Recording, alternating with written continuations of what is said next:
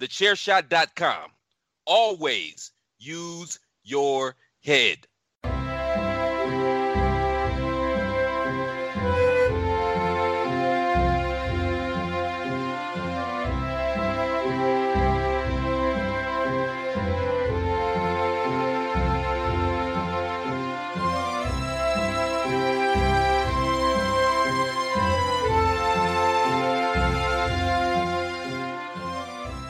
Hello, everybody, and welcome to another episode of the Badlands podcast, the only podcast out there that is 100% chiseled and is proudly part of the Chairshot Media Group and now also on Smart to Death Radio.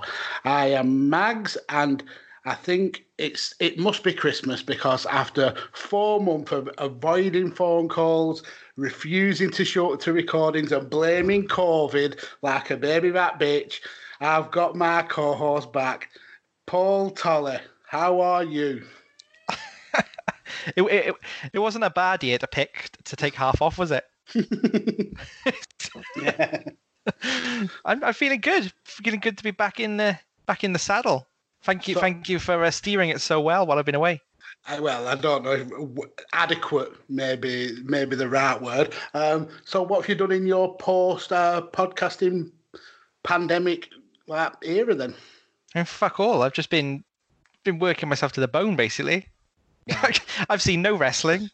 And yet you're on a wrestling podcast. I'm on a wrestling podcast and just praying that we don't talk about anything current until I've caught up. Well, you'll be glad that New Japan's back then, I presume. Yeah, although I've not seen any yet. Wow, you've missed some bangers. Yeah. Yep, you have. Yano versus Hiromu from today was brilliant. Absolutely brilliant. I'll get on it this weekend and catch up with that for sure. So, your first guest back. It's thought I'd throw you in at the very shallow end, someone who you know you can deal with. It's one of your 5 nerds compadres. It's Matt Booth. Matt, how are you? Very warm, toasty. For context, Matt is doing this podcast naked with a bottle of white cider on his lap. I know, I've gone classy, because this is a classy place. I've gone for some passion fruit cider. Oh. You know, I don't quite know what to say to that. Wow, passion fruit cider. Well, Matt, you've been on this show before. So we know you're Mount Rushmore of the greatest wrestlers. So we can't. Paul's first time back, and he don't get to add any names to Tolly's tallies, unfortunately. No, I dug out my spreadsheet and everything. Oh well, you'll be using that in the next few weeks. Don't you worry about that. So what we decided on is for you to tell us your Mount Rushmore of the best matches according to Matt Booth. You know, we're just throwing me under the bus here. We are. That's where you thrive. You thrive under this kind of pressure. Maggle told me what was happening a week ago. I still ignored it until literally 10 minutes ago. Oh, wow. I only get the classiest guest on this podcast, Paul. Well, I can go with number 1. What got me into wrestling was Cactus Jack and Triple H Hell in a Cell. No Way Out 2000. Yep, absolutely great match. And if I remember rightly, I might have mentioned that in my main topic. So, yeah, great match. Paul, do you remember that match? I do remember that match very, very, very fondly. A quality match. What joins it on that Mount Rushmore, Matt? Oh, got Walter versus Matt Riddle at Progress in Birmingham. Matt Riddle. He's been a naughty boy. Well, it's politer than other people that I'm probably about to mention. Oh. I mean, in the pre-recording chat, we did say that this podcast might go from 2 hours to 15 minutes, and yeah, that is very likely to be the case. But yeah, what is it about Riddle versus Walter that was so good? It was literally like a shoot fight. It was just constant beating the shit out of each other. Really? Going back to the New Japan Cup, we got Minoru Suzuki against Nagata in the first round, and that was literally just like two old guys beating the living piss out of each other. It was just so brutal. It's great fun. Were you there for that one, Matt? Yeah. The first time I travelled outside of Buckinghamshire / London. For wrestling or just ever? Out for wrestling. He came and like hung with the common folk. Oh, well, it's the same thing I said when I went to the one in Manchester. It's like going back to the 80s. That's just not fair. It's like going through a Hovis advert. You know, the one with the bicycle. That's literally part of Burnley.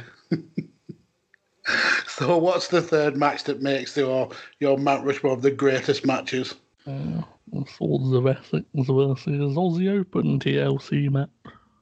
This seems like it's got a bit of a progress theme. Don't worry, I won't mention people by name for reasons there. No. Well, let's face it, we're recording this on the 24th of June, so by the time it comes out, probably everyone on this list is going to have been spoken out. Yeah. So what rounds this list of absolute animal wrestlers who should like burn in the depths of hell? Oh, we're gonna go for Evolution versus the Shield. Yeah, I don't think any of those 6 have been named. I think Randy Orton shat in someone's bag once, didn't he? He used to put his dick in his hand and make people shake his hand afterwards, didn't he? Oh, that's properly grimy. That is disgusting. But yeah, that's a really good match. So that was a great match, actually. Yeah, four great picks. I mean, it was kind of out of my wheelhouse in terms of my fandom. I was checked out, but I've been back and seen the match afterwards, and yeah, it's a really, really good match. Are you looking for the newest and hottest in the world of pro wrestling? Then check out the amazing action on Powerslam.tv, the biggest indie pro wrestling channel in the world. Get over 6,000 hours of the best events from over 150 of your favorite promotions from 20 different countries around the globe.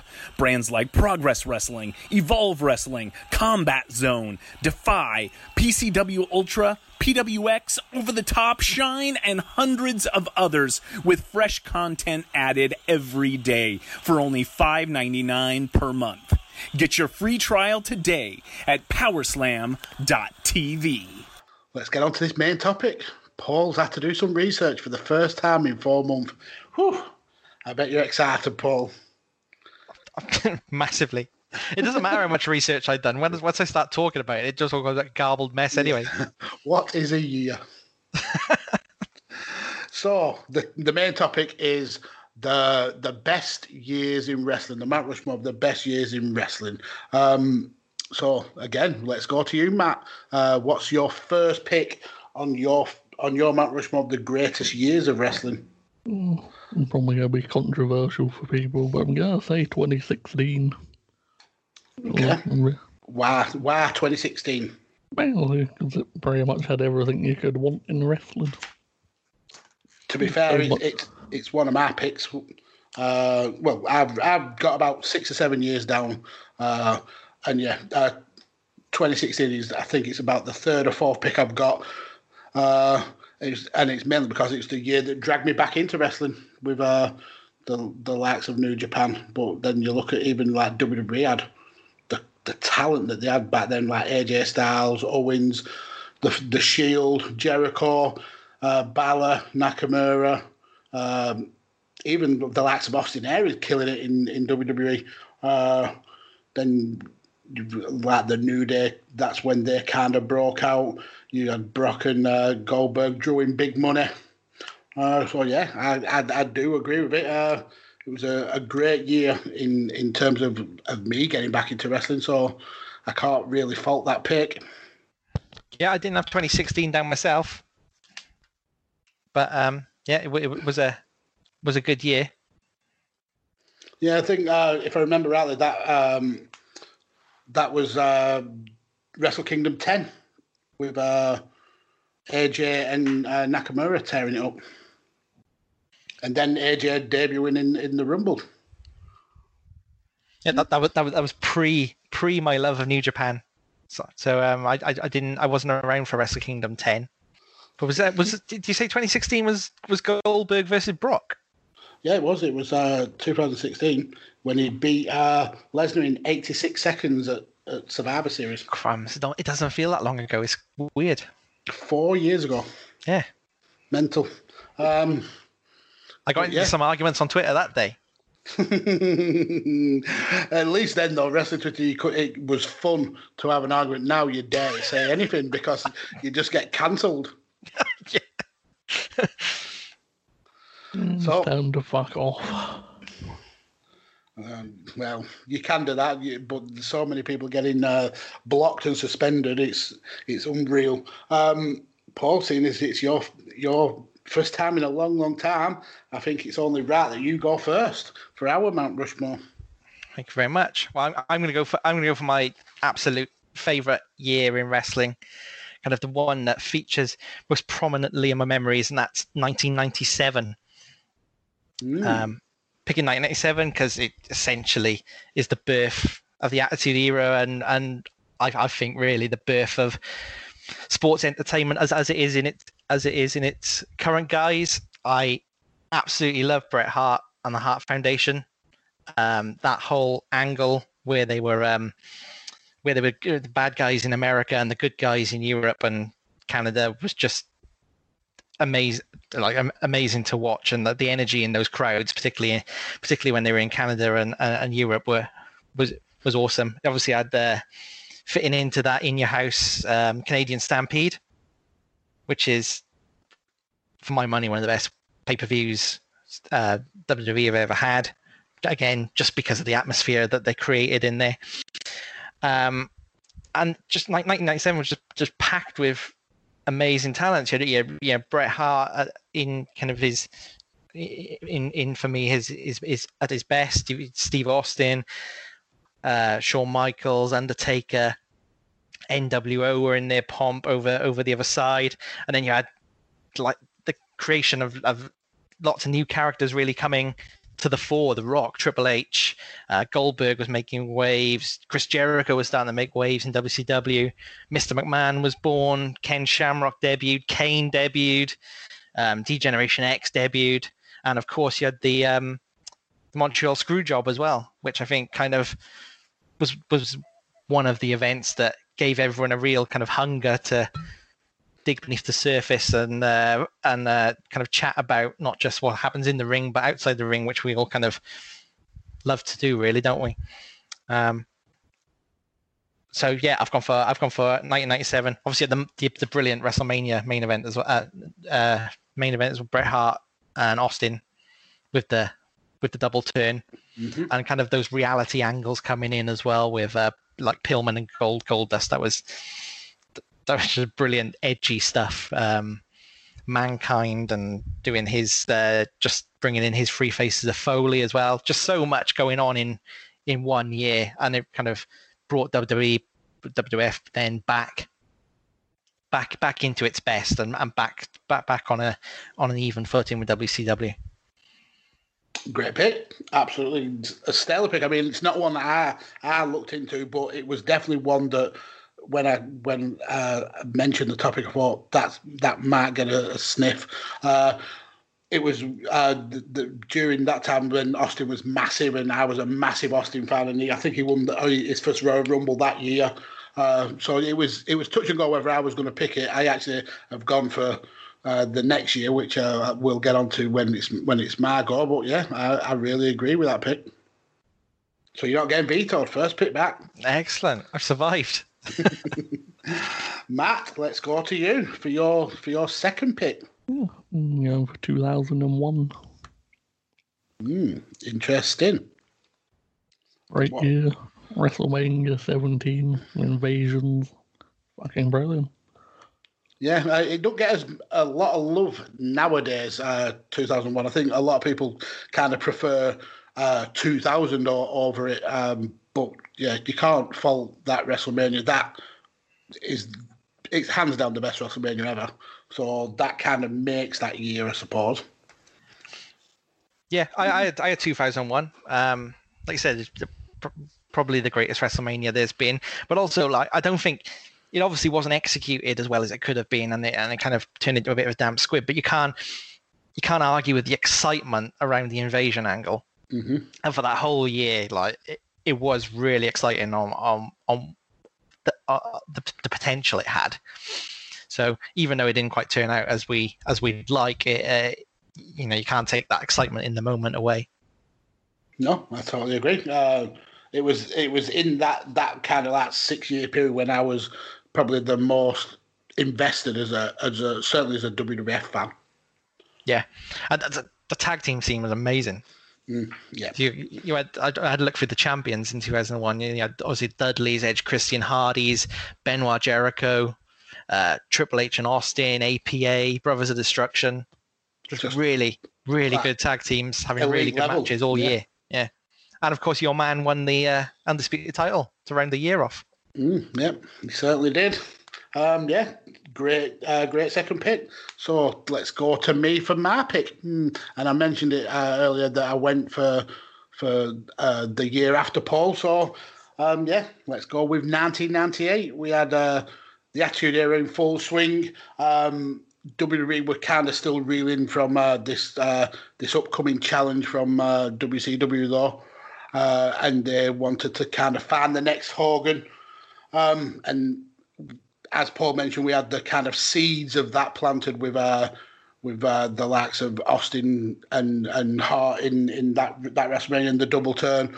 But then we also got the likes of DX coming through. The Rock kind of like pushed his way into that main event picture.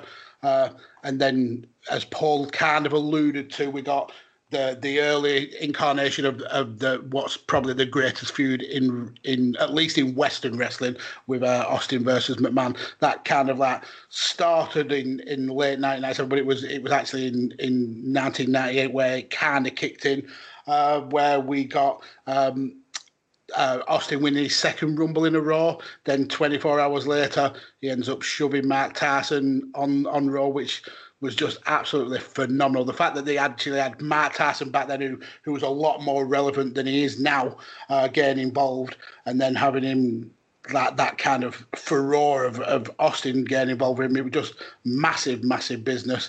That led to Austin being obviously the champion at that year's WrestleMania, beating Shawn Michaels. Michaels getting sparked clean out with a Mark Tyson punch.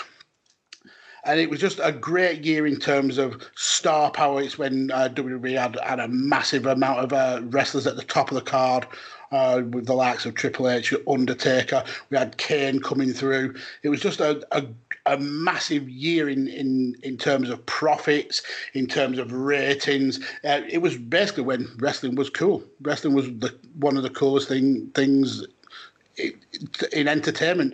But then you also, like I said, Paul mentioned the tag teams, and we had some great tag teams. We had great factions. We had the likes of Nations of Domination, DOA, like I mentioned, DX, and then we had the people like Mick Foley coming through and bursting through that glass ceiling when he had that infamous Hell in a Cell match against Taker, where he was thrown off the roof and then through the roof of the cell. So yeah, I think it's one of the years where I was really the most invested in wrestling that I've been in my life, and I always hold 1998 with a lot of fondness. So I think I'm going to go with 1998.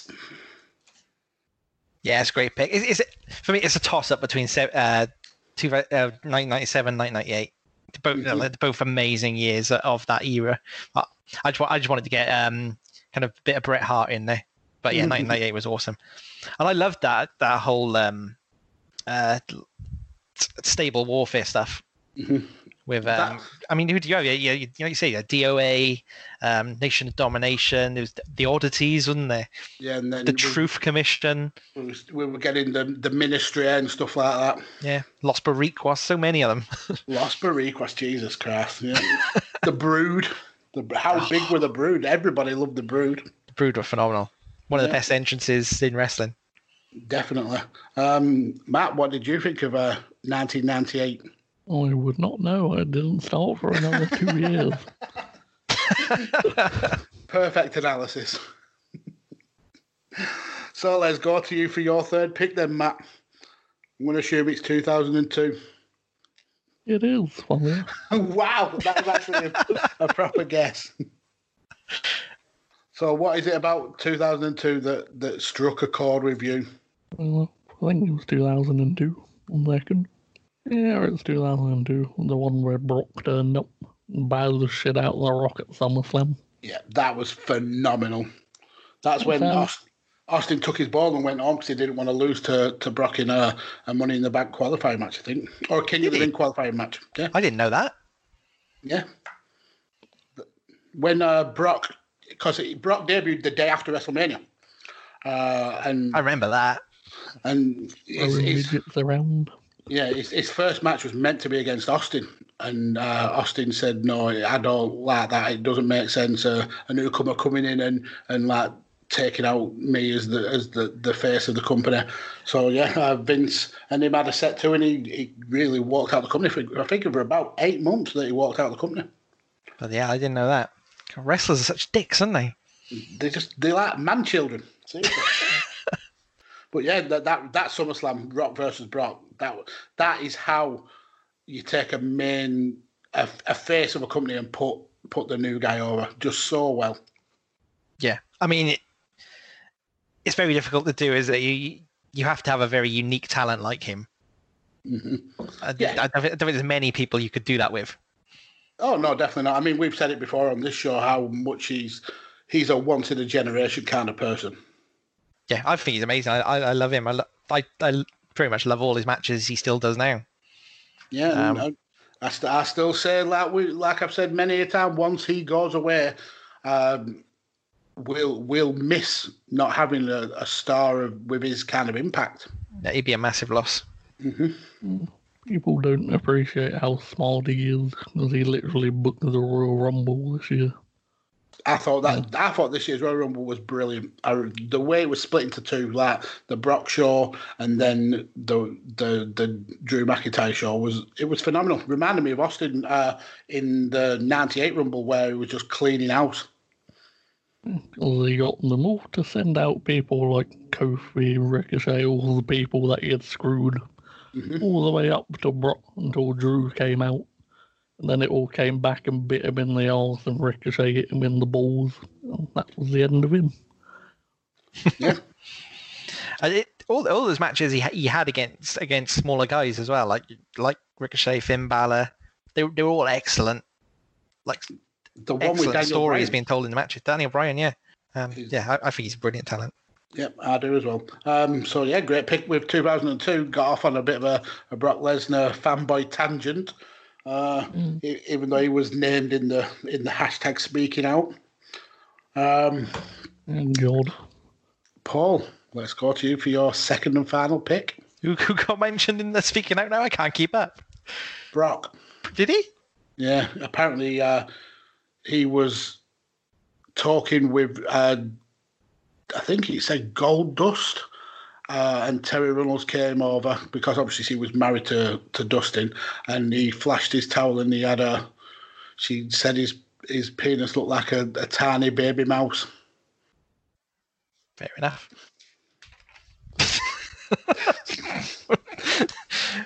Right. Not that we're condoning Brock Lesnar flashing his mouse penis at anyone. That's still... SARS or not, it's still not on, and yeah. Did she say it looked like a baby mouse or a baby mouse's penis? She said it was shriveled and pink, and it was incredibly small, like a baby mouse. Okay, I guess a baby mouse is bigger than a baby mouse's penis. So I would hope so. It's not as bad an insult as it could have been. I have questions. Just calling it a mouse, does that mean it was ridiculously hairy as well? Next time I speak to Terry, I'll delve deeper. She's a friend of 5 minutes ago, isn't she? I think. Friend of New Jack. Any friend of New Jack is a friend of 5 minutes ago. I don't think she's so much a friend of New Jack anymore. Not after he claimed that she gave him herpes. And a blowjob after blading herself at the indie show. Oh, didn't know that bit. Nice. Classic. You need to listen to our show more often. And that's why I do it at three times the speed to cut out those horrific details. Paul, your second pick. I've got a feeling I may veto. I've got a choice for 3. I don't know what to go for. Just give me a second. Yeah, this is supposed to be a professional podcast. It's because I've done so much prep. The difference is, though, where you just literally put it out and just woe betide it. I'll edit it so these bits are nodding. Right. Honorable mention to 2011 because CM Punk. How do you know 2011 is not going to be one of my picks? Well, I'm just giving it honorable mention. Just saying. I'm sorry, 2011. I considered you. I've discounted you. You can feel free to say it. I don't think you like CM Punk though, so I don't think you will. And do you know what? I don't even. It's not that I don't like him. I don't mind him. I think he was a really good wrestler. I just have no idea why the wanker blocked me on Twitter. I like how you started that, like he started his pipe bomb. It's not that I don't like you, CM Punk. You're better than those jackasses in the back. I was going to go for that, but I'm not going to. You predicted it over the text. I'm going to go for a very personal year for me, 2019. Chiefly because I made the trip to Japan, went to Wrestle Kingdom, loved it. Obviously, really good Wrestle Kingdom to start off the year. But also I think you had so much going on in 2019, and kind of the wrestling world really opened up, which is a real shame. Kind of 2020's happened and nobody can travel and all shit like that because obviously AEW started, which is just massive for the industry, as we all know, and New Japan started to really travel. So they came to London and did Royal Quest. They went to Madison Square Garden, did this show there, and kind of going in hand with that. Jay White had an amazing year that was just kind of a joy to watch him and Okada's scuffles. WrestleMania was amazing, and kind of it was the kind of the WrestleMania that satisfied everyone for about 2 days. You had Kofi Mania, you had the women's main event with Becky Lynch winning, you had Seth Rollins beating Brock Lesnar. So no one thought all 3 of those things would happen, but it did, and everyone was happy until both Rollins and Becky and probably Kofi all got pushed too much in the internet's opinion. The Fiend debuting, which again just felt like a really big, important thing, and actually it's good that he came when he did, because they then opened the door on these cinematic pieces they're doing in 2020. NXT became a real big deal and actually became a main brand, and WWE even booked it over Raw and SmackDown at Survivor Series, so that felt massive. Other bits, like Roman Reigns obviously unfortunately got his illness, but announced he was in remission. That was huge. Loved. We talked about Brock Lesnar. Loved it when he won the Money in the Bank and was just felt like one of the best trolls WWE's ever done. But mostly it's because I was lucky enough to go to Tokyo and see Wrestle Kingdom, and that's always going to be just a massive memory of mine. It's a solid pick. Last year was, I think it'll go down as one of the best years that we've had in wrestling ever. It was so good. It was like a landscape-changing year almost, with New Japan breaking out and coming into the West. I mean, it hasn't worked as well as it should have done, I suppose. But then with the likes of AEW breaking out, it was such a good year. Maybe not so much for WWE main roster in terms of booking, but in terms of the wrestling world, it did kind of blow up in 2019. So I'm still tempted to veto you though, because I've not been able to veto you in 4 long months. But do I take away the proudest moment of your wrestling fandom going to Japan and seeing Wrestle Kingdom? Do you know what? I can't do that to you, Paul. So I'm not going to veto you this week. You really have missed me, haven't you? I have. I miss your cheeky little face. To be fair, apart from the pick I'm going to give for the fourth one, the other ones I've got wouldn't match up to 2019 anyway. So, yeah, I agree with that pick. I think 2019 is just going to look so much better because of 2020 as well. That is incredibly true. Because once all this shit's over, then I'm talking about coronavirus. It's going to be a long time where people haven't had proper wrestling. Mm-hmm. So 2019 is going to be looked back on really fondly, I think. Absolutely, it is. So, Matt, let's go to you for your final pick, sir. I have to do another one. What's this bullshit? I did two like last. This is what a Mount Rushmore is, sir. You've already done 3, so that excuse don't stack up. I feel we might have another Jess on our hands now. Where just refuses. There is precedent. You're the one there, then. What year it was now? What year are we on now, did you say? Did I say 2012 before yet? You certainly have not. Are you saying 2012? Is that your final answer? Yeah. What was that was when I was fully checked out, so what was so good about the year 2012? I mean, it's coming off 2011, which is a very a fond memory kind of year is 2011. So what is it about 2012 that you remember fondly?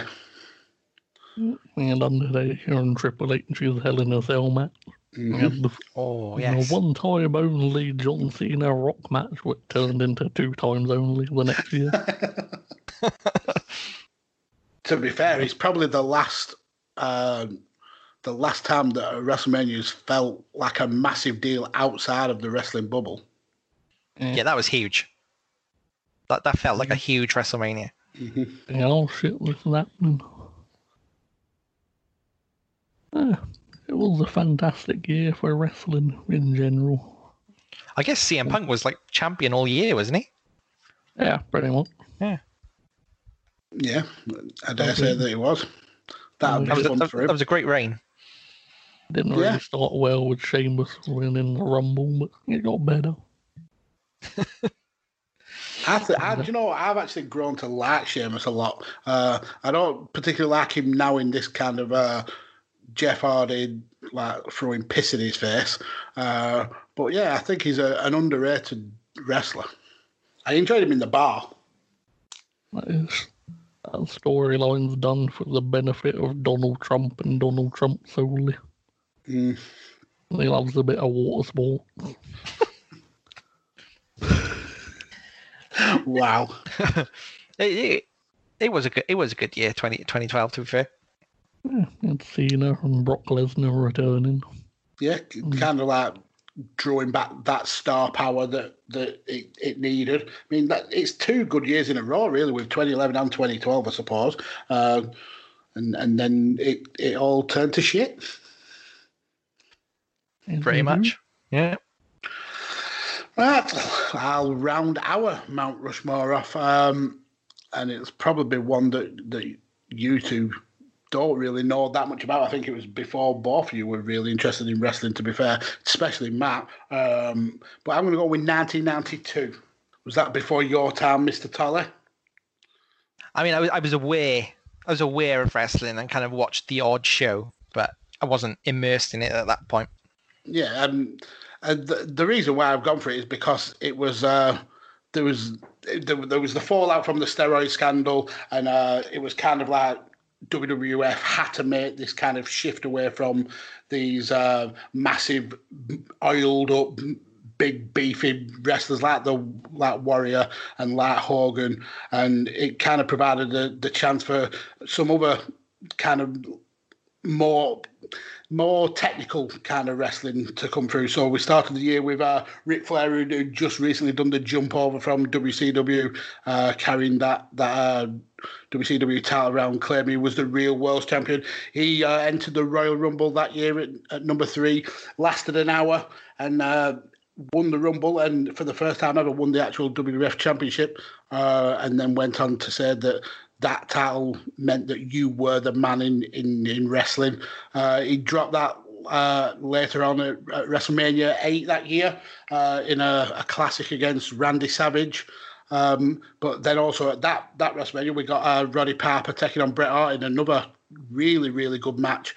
Bret, who kind of like, he dropped the title earlier in that year because he was in contract negotiations with WCW, but he didn't actually realise his contract with WWF had rolled over for an extra year, so he couldn't move over. So he ended up dropping the title, then picking it back up at Mania. This would then lead to, arguably, as a British fan, arguably the biggest pay-per-view that we've ever had in SummerSlam 1992. Where we got the brother-in-law versus brother-in-law match, which ended up being our main event, but not the main event of the card shown in America, where Bret Hart carried British Bulldog, who was high as a cart at that time, to an instant classic. I think he got 4 3/4 stars from Dave Meltzer. It's Davey Boy's highest rated match. But like I said, he was essentially carried to that victory because he was quite off his rocker. Then it was also the year that Shawn Michaels started to kind of break out as the Heartbreak Kid. He ended up ended the year with a WWF Championship match against Bret at Survivor Series. But it was also the debut year of someone who went on to be one of probably the biggest stars to never actually win the big title in Razor Ramon, who obviously ended up being the kind of catalyst to the Monday Night Wars when he switched over to WCW. But we also got a long-awaited face turn from Mr. Perfect when he turned against Randy Savage. So all in all, it was a massive year outside that kind of Hulkamania era and that the Ultimate Warrior, where a lot of wrestlers who kind of were under this glass ceiling and a lower level got a chance to shine. And it was kind of almost like a new dawn for wrestling. It's just a shame that a couple of years later, Hulkamania was back and all these wrestlers kind of got pushed back under the carpet again. But yeah, I've gone with 1992. Yep, strong pick. You sold it to me. I think it's important we have something pre-Attitude Era to acknowledge that there was wrestling existed before Stone Cold Steve Austin. Well, yeah, we've literally gone like 97, 98, 2001, 2002, 2012, 2016, 2019. So, yeah, we needed a little bit of a history, I suppose. Yeah, it's a great choice. Yeah, thank you very much. Yeah, it was. As a child, then it was a time when I was invested in kind of like the characters rather than the actual wrestling. So if you compare it in terms of technical skill, it doesn't kind of match up. But in terms of like building characters, it was a quality year. Which was the last year that kind of truly had the magic for you, like you didn't. Like you didn't not that you didn't know it wasn't real, but you know what I mean. It was you could just fully invest in the characters. Yeah, I think it's going to be around that time, maybe a couple of years on, maybe like going up to like 93, 94, getting into my like teenage years, and wrestling then wasn't as cool, I suppose, and you kind of like drop off a little bit, and then I got back into it in the Attitude Era. So yeah, I'd say it's not long after. I think it's like the return of Hogan and kind of seeing, oh yeah, this is same kind of thing over and over again, and it loses that spark, I suppose. Yeah, I think mine was about 95-ish. Yeah, well, that whole kind of like New Generation era was not good. No. How about you, Matt? Yeah, about 2001, because my sister decided to tell me it was fake because I wouldn't let her watch Neighbours. The irony of Neighbours being a reality show. So you only had 1 year of wrestling before being pulled from underneath you. Yeah. Well, your sister should be ashamed of herself. That's tragic. It is. But two great Mount Rushmores there, I think. Very good, yeah. So I like how Matt's is very, very closed in. There's not a lot of distance between those years. He's got a range of 15 years there. Yeah. We've got a range of I can't do the maths there, but we got quite a range. Am I getting 20? 27 years. 27 years we got a range of there. Yeah, that sounds pretty good to me. Not bad. Any honourable mentions left off we haven't mentioned yet? Yeah, I had 2000. I think that was kind of like the dying era of the Attitude Era, where WCW was floundering. Vince could smell the blood in the water. I think we had such big stars. We had the Game, Triple H rising to the top of the wrestling world. I think that year you could argue that he had the best work of a heel champion. And then obviously his relationship with Stephanie McMahon. We had he had feuds with the likes of Rock. I think that was the year that they had the Iron Man match. And then it sounds ridiculous, but Triple H is massively underrated. Yeah, massively underrated. I think the reason was that I don't rate him as high as the others. He's never, to me, been the face of the company. Where you've had the Rock who's broke out and been a star, you've had Austin who's broke out and been a star, you've had Taker he's on his own level. Triple H has always been like one of a few guys at the same time, if you understand what I mean. He's never been that kind of breakout, I'm the face of the company kind of person. Yeah, I saw a video once though. It must have been like What Culture, when What Culture used to be good, and it was kind of all about his character, and kind of what makes his character appealing is exactly what you said. There is that he never was the face of the company, but he the character truly believes he should be, and everything he's ever done has just been like a desperate claw to be recognized. Mm-hmm. And maybe that's what led him to kind of like staying in the business and wanting to make the change from behind the scenes. Yeah. So another year I had as an honourable mention, I had 2016, which Matt brought up. I had 2005, which was kind of the heart of the SmackDown 6 era, where we had Eddie Guerrero and Benoit as champions at the end of WrestleMania 20. We had the likes of Batista pulling away from Evolution and Triple H. We had Cena at the heart with his feud against JBL. But then you also had like the technical skill coming in with the likes of Edge, Kurt Angle, Shelton Benjamin. We had the Matt Hardy and Edge storyline, which is obviously fed from that real life situation with Lita. So yeah, I had 2005, and then I had 2011, which we brought up earlier, mainly because of how real that story felt with Punk and Cena. It was almost like, is this actually kayfabe, or is this actually happening?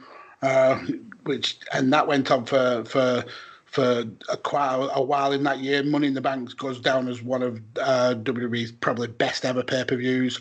And then you had Dashing Cody Rhodes bringing back the Intercontinental title, which it's always a good thing in my eyes. I love the look of that classic belt. Not so much the logo, the scratch WWE logo, but I do like the style of the belt. And then you had The Miz coming from being a chancer from a reality show to being a main event heel with absolute nuclear heat. So yeah, I think 2011 is a very underrated year. Yeah, that angle unfortunately got thrown away because of R-Truth. But when Miz and R-Truth crashed the Hell in a Cell match with Cena, Del Rio, and Punk, and for a moment it felt like it was a genuine invasion. Yeah, I thought that was really good. And of course, you had Mark Henry's heel turn in 2011, which was again still one of the best heel turns there's ever been. That salmon jacket will go down in infamy. I had the only other one I had, like I said, 2011. I also had 2018, because you had Evolution, which was massive. You had Progress playing Wembley, which kind of felt like the pinnacle for kind of British wrestling as it was. Kenny Omega won the title, and you had the whole Golden Lovers thing, All In, on a British front. Zack Sabre Jr. won the New Japan Cup. Ronda Rousey had that amazing debut at WrestleMania, so that was a good year as well. I think we had a good run of years. Mm-hmm. Yeah, the Dominion match. I mean, it's gone down as arguably the best match that there's ever been, and that was 2018, I think, wasn't it? Sorry, that was 2018. Dominion, the 2 out of 3 falls. Yep. Not my favorite Omega and Okada though. My favorite was the draw, the 60-minute draw. No, I mean, they're all, you can make a case for all 4 of them, I suppose. They're all top quality matches, but my favorite will always be the Dominion one. I've never sat and watched a match slack-jawed like that before because of how good of a story and how good the two wrestlers in the ring were. It was just phenomenal. I can't, even when I watch it today, I can't pick faults in it. It was just a beautiful match. Yeah, it was. But for me, the draw did that for me as well. I thought the draw was spectacular. And up until that point, the match Matt mentioned earlier, the Triple H Undertaker Hell in a Cell was my favorite match in wrestling. Great matches. It's your boy Rance, aka Ray Cash of the Outsider's Edge. I'm here with my boy Kyle, and I got a question for you, man. All right, shoot. What would you say are your 4 worst, your Mount Rushmore of worst Edge guests? Ooh, that's a tough one. The Mount Rushmore of worst Edge guests. It's pretty easy. It should just be 2 people. I mean, nah. The 3 worst guests in the history of the Outsider's Edge are obviously Caleb, Carl, and Mags, right? Well, I mean, Darren's trash. Darren, and we can't even shout out Paul Talley because he's never been on the damn show. I mean, it's good for us. Speaking of Mount Rushmore, I guess we can shout out the fact that Badlands Podcast, part of the Chairshot Radio Network. Check it out. We love the show. Always listen, man. Chairshot family, we're here for you.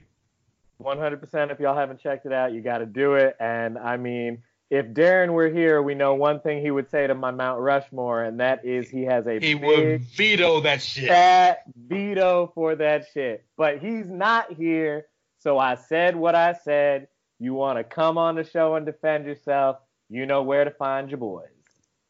If you don't like that, we don't give up. Fuck. Thanks for listening. Don't forget to check out the Chair Shot. Matt, we need something from you now. Putting you back on the spot again. We need a topic for a future guest. So what would you like to hear a Mount Rushmore on? Have we changed the rules now? He just picks, does he? Oh, but I've had to change that rule. Oh, of course, yeah. I've had a scarving co-host. We can go back to the standard rule if you want. I mean, to be honest, I always lose the standard rule, and I find it the most stressful bit to think of because, as we've discussed, I'm not the ideas guy. Well, get yourself on next. Next is next week is Jen from Dragon's Den, but it doesn't necessarily mean she'll get the topic. If it's Jen, it's got to be like All Elite or New Japan, isn't it? Yeah. I'll do it for someone else then. I was in the best of 205 live. Oh, interesting. Oh wow. As in matches or wrestlers or Either what? or. Okay. Just the best. What? Just the best things about it. I like that. Ending early. People and Mago actually has to watch it. Do you know what I've said that 205? If you want a pure wrestling product from WWE, that's your best bet. It's the in-ring technical skill of the guys on 205 is the best. It's just that it's the kind of red-headed stepchild of the WWE's products. I think the red-headed stepchild of 205 Live just got sacked, didn't he? Well, he certainly did. This would be a good one for 205 Clive, but I think he was on during my break, wasn't he? Yeah, we did a draft of, I think Clive did, I want to say, European champions. So we drafted a top 10. Oh, wow. Good topic. Well, this has been fun. I've just lost for words having Tolly back. Get used to it. I'm going to stick around, I think. I like it here. For a couple of weeks at least. Matt, let everybody know where they can hear you, where they can hear the Five Nerds, where they can follow you guys on social media. 5 years ago, Twitter. We have a SoundCloud somewhere. Apparently, we are on iTunes. Apparently you are. This is according to Graham. I don't think anyone's checked on it recently. Is there a pulse? This is great because this is from Gerald Hamilton. I was thinking, yeah, I wrote that. And he was reading the reviews out, thinking, yeah. Were you Gerald Hamilton? Yeah. Oh, you bastard. So, are you outing yourself as faking your own reviews? Yeah, mainly because the review made Tolly sound like a dickhead. You're gonna have to give me some context on this review. Yeah, let's see if I can find it. It was before I joined the podcast, but I'm like, oh yeah, I'll just send in a fake one to make them feel better. You've kept it secret up to this point. Yeah, because it probably won't go that far.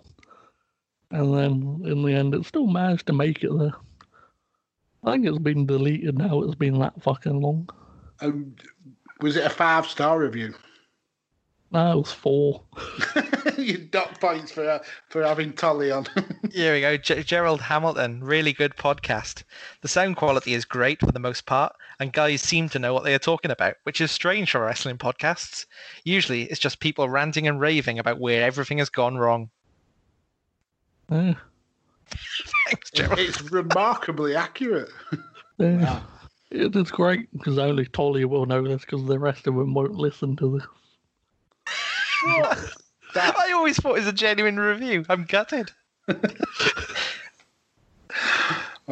was before I joined. I think all 3 of the reviews are from our friends, actually. It was the other one. Hodor Basher. That's got to be Ollie. Yeah, that was Ollie. Podcasts are thoroughly entertaining. Would 100% recommend if you like wrestling or a laugh on your way to work. Blogs are random. Have we got blogs? Very good too. Yeah, Deck used to do them, didn't he? I don't know. I can't remember. And then Complex God, which is Rich. Yeah. Picked this up randomly after seeing something on Facebook. He was our mate for decades. It's brilliant. Well worth checking out. So your mate for decades said he picked it up randomly. You should be appalled that you're faking your own reviews. I had nothing to do with it. I was not a part of it at the time, so I'm clear. We do actually have a genuine review from Graham, but it's on the American iTunes. Yeah, but it's also somebody that you know. It's not like someone who's happened upon your podcast. Graham's not going to say, yeah, this podcast is an absolute bag of wank. Let me have this, will you? Well, Paul, on that bombshell, it's time for the return of the fluffed outro. Paul, time for the go home. Yeah. And what a perfect guest to have on as well, someone who gives you grief over the outros as well. I'm sure he's got sound effects or a bit of Shaggy or something ready to play as I start. Oh, well, thank you for listening to this episode of Badlands. It's great to be back, and kind of normal service will be resumed now as I attempt to reward your perseverance with a feast of links where you can find loads more great content, mostly from Darren. So you can find me on Twitter at Raincounter, and obviously with Matt on the brilliant 5 Nerds Go, you just heard some stellar reviews for. You can find the workhorse of the team, Mr. Dej at Dej Kirkby. That's his handle on Twitter. You can find him there, and you can also hear him talking about wrestling fandom on Why We Watch and all about MMA on the 5 Rounds pod. Both of those by typing in Visionaries Global Media into your podcast engine of choice. If you fancy a vintage flavor of Mount Rushmores, you can find our kind of tentative first steps into Badlands on the Smart to Death network. If pork scratchings is your thing, you could head over to Open Shores Snacks. They haven't given us any payment for that yet, but I'm sure they're good. And you can find more hard hitting pro wrestling opinion analysis, news, and more on the Chairshot.com, at Chairshot Media, or by typing Chairshot Radio Network into your podcast engine of choice, where you'll also find another episode of Badlands next week. Stay safe and always use your head.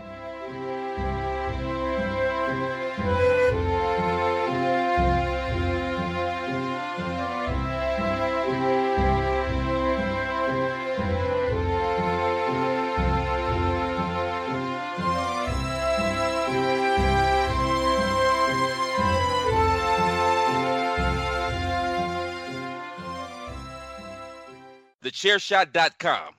Always use your head.